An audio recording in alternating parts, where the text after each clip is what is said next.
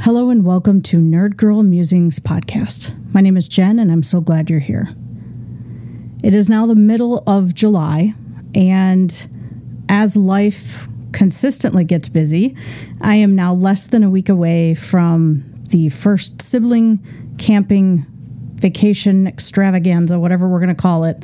I leave in a few days to head down to Tennessee and meet both of my brothers and their families for 4 days of camping in a state park. I'm super excited, and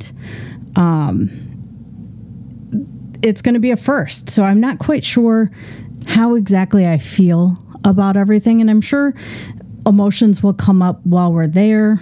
We've never spent this kind of time together.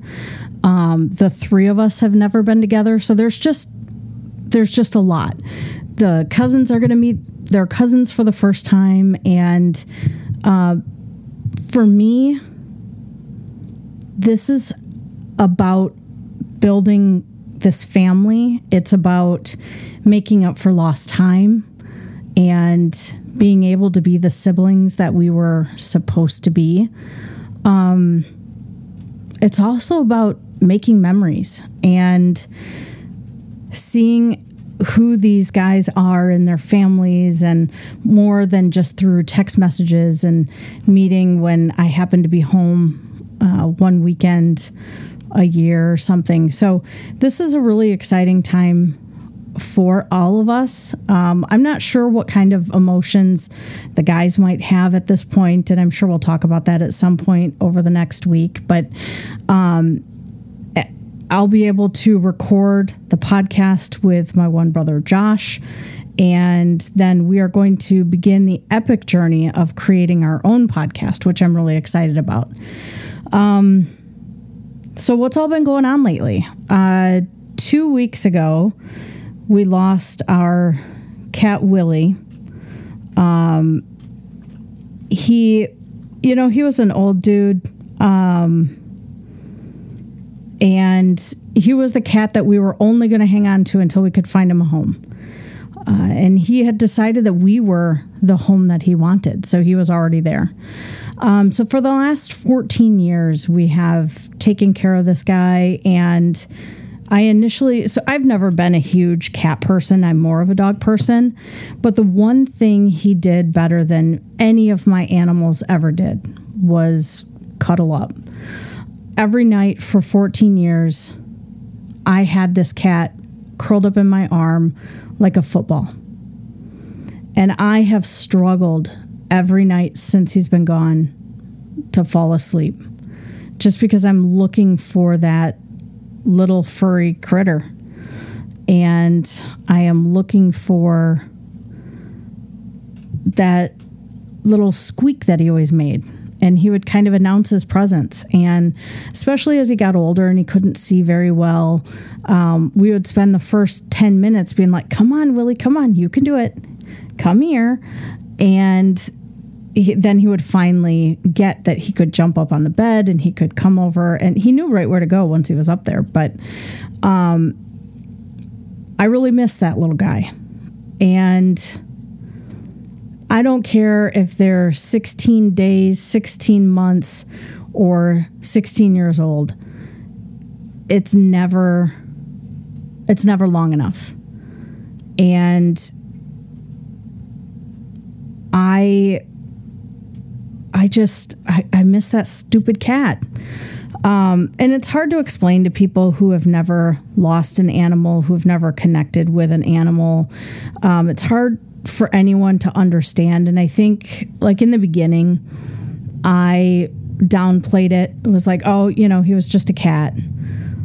Well, it's more than that. He's been our little buddy for many years.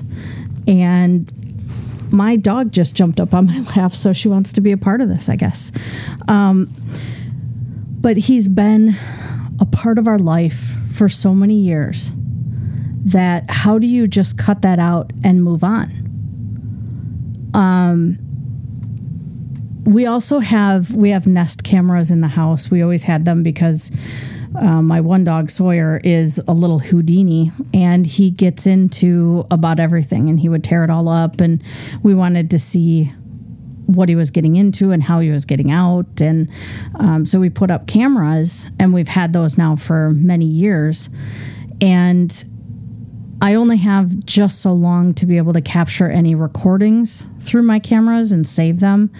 And this morning I was looking at some of the recordings from May, and it's just so, I don't know, it's so difficult to see this little cat running around just as happy as could be a month before, knowing that these are the last videos that I have of him. And so without going down this whole long road of pet loss and how that equates to just grief in general and what that does to a person, it doesn't matter if it's a dog or a cat or a hamster or a fish or whatever. If you've connected with another living being, human, animal, or otherwise, when you lose something like that, that's grief.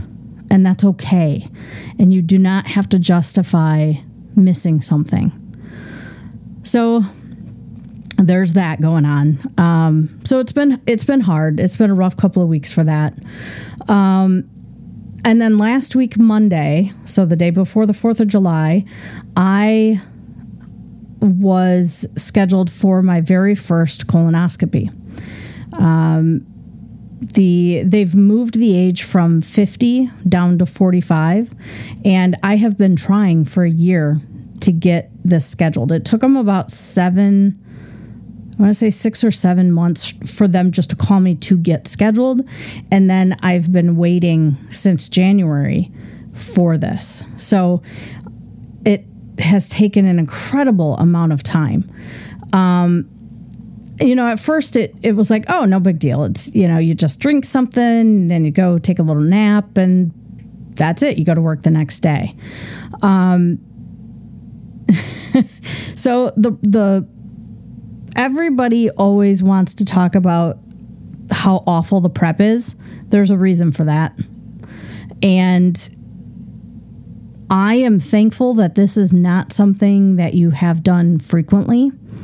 I am thankful that I do not have GI issues regularly, where this may have been something I've had numerous times already in my life, because that time was bad enough.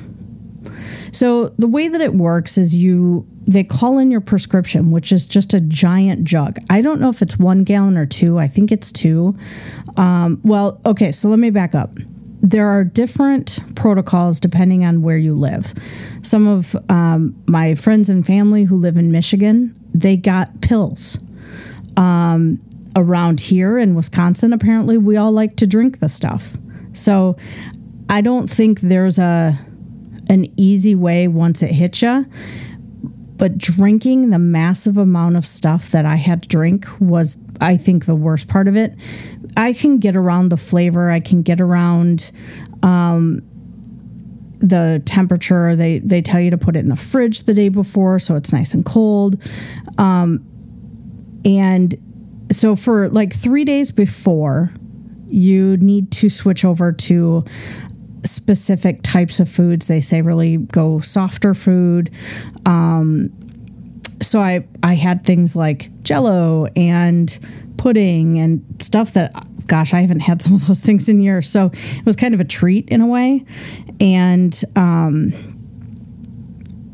you do that for a couple of days. Now, my procedure was scheduled at 11:45, and when I scheduled it, the nurse was like, oh, this is the best time. You're going to be so happy. It'll make it so easy. And so I was like, all right, whatever. I'll trust your opinion.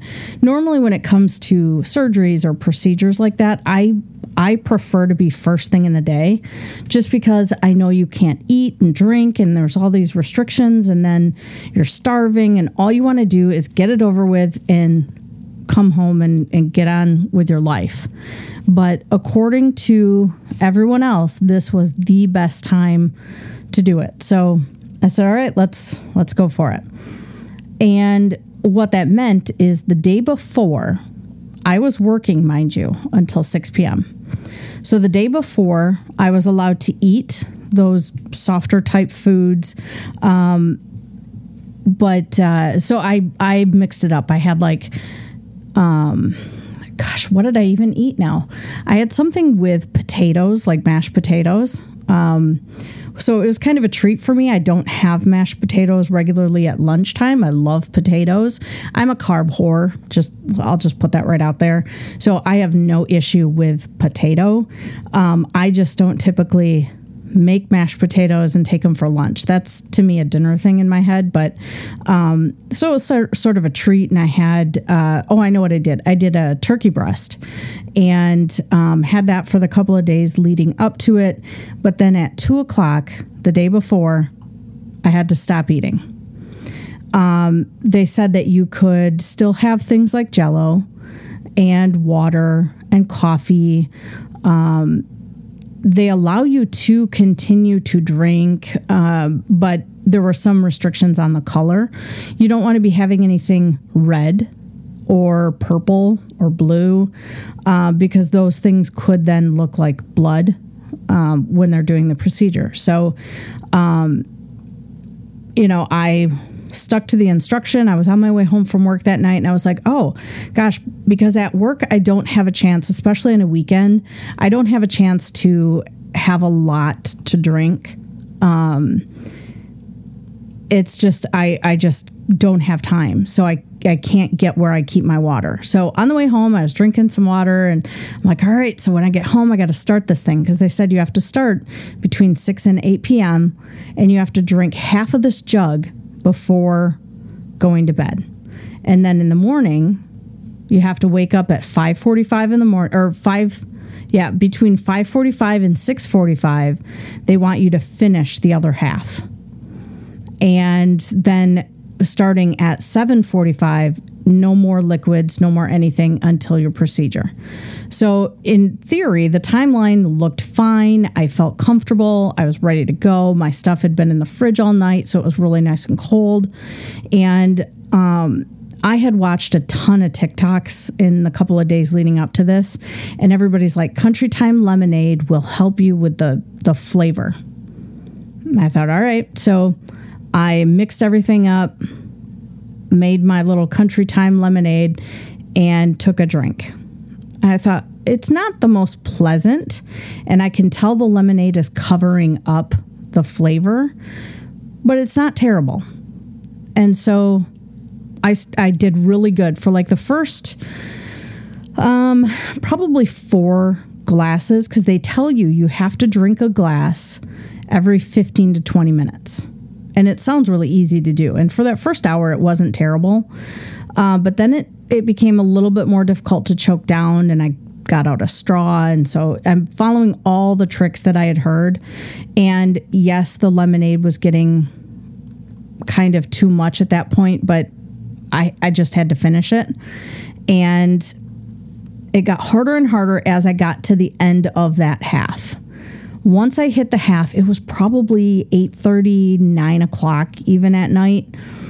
And I was just waiting for any minute. Like, that's the thing. You're sitting there in anticipation. You know what's going to happen. There's no hidden agenda here. You know exactly what's going to happen. But waiting for it to happen was a completely different animal that I was like, any minute now this is going to start, right? And then I kept thinking, I'm like, oh my gosh, what if this doesn't start until like midnight? And then, because everybody says, oh, you're going to be so tired, and, because it's exhausting and blah, blah, blah. The worst part of that night was just how full you were of all this liquid, and so much so that I couldn't get down anything else. Like, I couldn't have any other water. I didn't have any Jell-O, so I didn't eat. I had bought broth to have that night. Didn't have that. There was just nothing. I didn't want anything else in my stomach. I just had way too much already going on. When things finally got going, it was fine.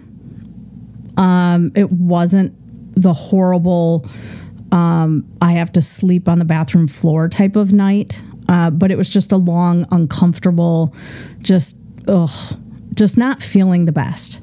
So my alarm goes off at, I think I set it for 5:30 because I thought, an hour, it took me a couple of hours to get the first half down. I was like, I don't know if I can drink all of that in an hour. Like that just felt like a lot to me.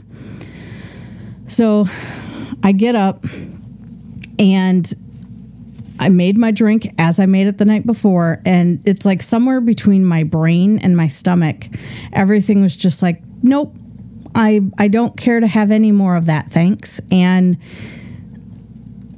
I was doing like a gulp at a time. It was so difficult to try to get that last half down. I don't know if I got half of the half. I really don't. I had a lot left. But thankfully, all of the other things that I had to be looking for to make sure that I was ready for my procedure, that was all good. So I knew I would be able to continue. So off we go to the center, and my partner's like, hey, I'm just going to drop you off. I'm going to go do some errands and photos. And that's fine for me. I was there for hers a year or so ago. And I was bored out of my mind. So I was like, yeah, that's fine. I'll be fine. I have my iPad here. I've got movies. I've got all that kind of stuff. But they got me in so quickly. So what I found out, the reason why everybody loves the 11:45 is, one, you don't have to get up until 5:30 or so to get working on the last half of the drink. And the first appointment of the day and the first appointment after lunch are the only two that are on time. And so the 11:45 means by the time they get me hooked up to my IV, get me changed, do the history, get me all that stuff done, it's 12:45-ish. Here comes the doctor and off we go. So that part was great. As per the norm, I was awake for pretty much all of it. I fight sedation really hard, and I told them that, but I was more worried about how nauseous I get with sedation than anything. So they were able to take care of me with some proper nausea medication, and the procedure, the team was great. They were listening to Adele and singing along. And so like I said, I do remember it, and I was awake for most of it. I would kind of go in and out a little here and there. But for the most part, it was fine. Then afterwards, the doctor came in to talk to me about what she found. And she just said that they did find polyps, which they removed, which is normal. And they found a spot of mild diverticulosis, not diverticulitis, but diverticulosis. And so since I've done some research to figure out what the heck that means, and I love all the things like you should stop eating meat, you should lose weight, stop smoking, all of these things. And I'm like, okay, yes, losing weight, that's something all of us want to do. I definitely have been on a journey to continue getting healthier. But I am, in theory, I have said that a lot today, in theory. Anyway, I would love to be able to be more meatless, to do more of the vegetarian style of eating. I think it's better for the environment. I think it's much healthier for your body. But I grew up in the Midwest, and meat, I think, is just part of my blood, because I just can't imagine how can I make a meal. Like, I can have spaghetti without meat. That's fine. I can have potatoes. I can have, so I could list off all the things that I'm like, yeah, I could make a meal of this, but I could only do a meal. I can't see myself doing it that way forever. I have certain feelings about things like milk and stuff like that, but I'm not going to give up meat. So that's a whole different podcast of itself. They told me that I would find out the results, within a week or so, which normally pathology comes back much quicker, but for some reason these do take right around a week. So yesterday I was at work and I got a message that a new test result was ready, and they had the results of the pathology. They did find the polyps removed were precancerous, but they did not find any additional cancer cells. So for me, this was a successful colonoscopy, and it did exactly what it should do. So had that polyp been able to stay, no telling how many more years, let's just even use the 50 for an example. So another 4 years, by time I did have it, it could be cancer. So that's something where if you are getting close to that age, or you are that age and you've been scared and unsure and not wanting to do something like a colonoscopy because you're afraid of the prep and you're afraid of all of that, think of the alternative. So colon cancer, early detection is the key. And for me, the win was having the colonoscopy, having them take out the polyps, which now will not be able to turn into cancer. So normally, if you have a good colonoscopy, you don't have to go back for 10 years. Because I now have a slightly higher risk than the average person, I have to go back in 7. So because I don't have a known family history, and this is where it gets tricky for someone when you're adopted. You don't know your family history. And so for me, I have to always do things on the early end, because just in case, I want to know if I'm dealing with something. So I had my mammogram earlier than normal. I had my colonoscopy as soon as possible. All of those kind of things, and doing the full colonoscopy versus the Cologuard that you can do, simply because I do not have that family history. So here is your PSA, kids. If you are of the age, or when you become the age, go get yourself your colonoscopy, because this is the one preventable cancer that when they get it early, they just take care of it. You don't even notice, and you go off to live your life. So that's the big thing. As you get to be an adult, there are not many mile markers left anymore. So, if you think of like birth to, for me now, 46, I remember looking forward to the age of 11 or 10, because then you were double digits. That was a big thing. When you turn, growing up where I grew up, we lived in a trailer park in the summertime in a resort, and you could get your golf cart driver's license at age 12. So I looked forward to age 12. And then at 15, you can go take driver's ed, and then 16, you get your license. At 18, you could now, back in the day, you could smoke, you can vote, you can join the military, you can do those things. You're an adult. And then you got to wait until you're 21 to do the drinking, to do, that's probably the only thing at that point. And then 25 allows you to get better car insurance. And then there's nothing. You're just kind of coasting along. And everybody always, 30s are so hard or difficult, or, you have to do this by time you're 30 years old, and then by 40, oh man, you're like ancient now. So there's nothing really else to look forward to as an adult. I already get AARP. I have a membership. You don't have to be retired to get that. And, it's 55 and up will get you some different restaurant menus, although there are different communities that are 50 and older, I think. So, maybe there's that to look forward to. But the retirement age keeps climbing. So I have no idea what it will be by time I get of the age to retire. It's weird to think that in 20 years, that could be an option, but it's, there's just nothing else. So, it's the last of the adult rites of passage for me. I can now say been there, done that. And I did find it amusing this morning as I was looking at the news, because I was talking with a friend of mine the other day, and I said, I just need to come up with a better prep. If I could come up with something that made it easier on the patient, that you don't have to drink all that crap that just is so difficult. That's what I need to do. And then so today, FDA announced a new drink that apparently tastes like a sports drink.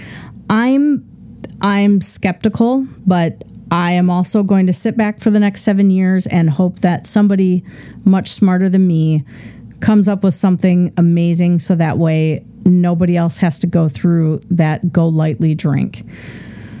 Yeah, so that's really about it. I was going to go see the new Indiana Jones, but I've seen so many negative reviews now that I have been skeptical. So at this point, I am probably just going to wait until it comes out to stream. I would have to wait at least another 2 weeks before I go anyway. So by then it'll be pretty close to coming out of the theater. I also saw today Hollywood actors are going to be going on strike tomorrow. So that should make for an interesting time this fall. We've already had the writers on strike for months, which is we're starting to see the impact to various productions now. But then if we also include actors, so most people are like, well, that's fine. That's for a movie they were going to do a year from now, 2 years from now, whatever. But here's the thing. They have made movies that are now coming out in theater. So what's the new one that's coming out? Oppenheimer, right? The actors cannot go to promote their movie, and they're being discouraged to go to things like Comic-Cons. That part always makes me feel bad because you think of all the fans who have paid to go, who are super excited to go get a photo and listen to their favorite actors speak about whatever they want to talk about. I've never been to one myself. I've always wanted to go, but I'm not spending the money. So that impacts the fans in that way. And it sounds like there are some CEOs of different production companies that are like, well, we'll just let this kind of drag out until Christmas when nobody can feed themselves anymore and they can't afford a place to live because they haven't worked in 6, 8, 12 months. So we'll just hold out. And what a terrible response to the thousands of people that are impacted by a strike like that. And, the main thing they're looking for is living wages, which all of us are looking for that. But the things that are happening with AI right now could potentially replace actors. And they're trying to protect either from the writing room and how they create a show or a movie, all the way to who represents who in these movies and shows. And it's really crappy that you have to risk your own ability to pay your bills and to afford to live just so that way someone can't make you obsolete.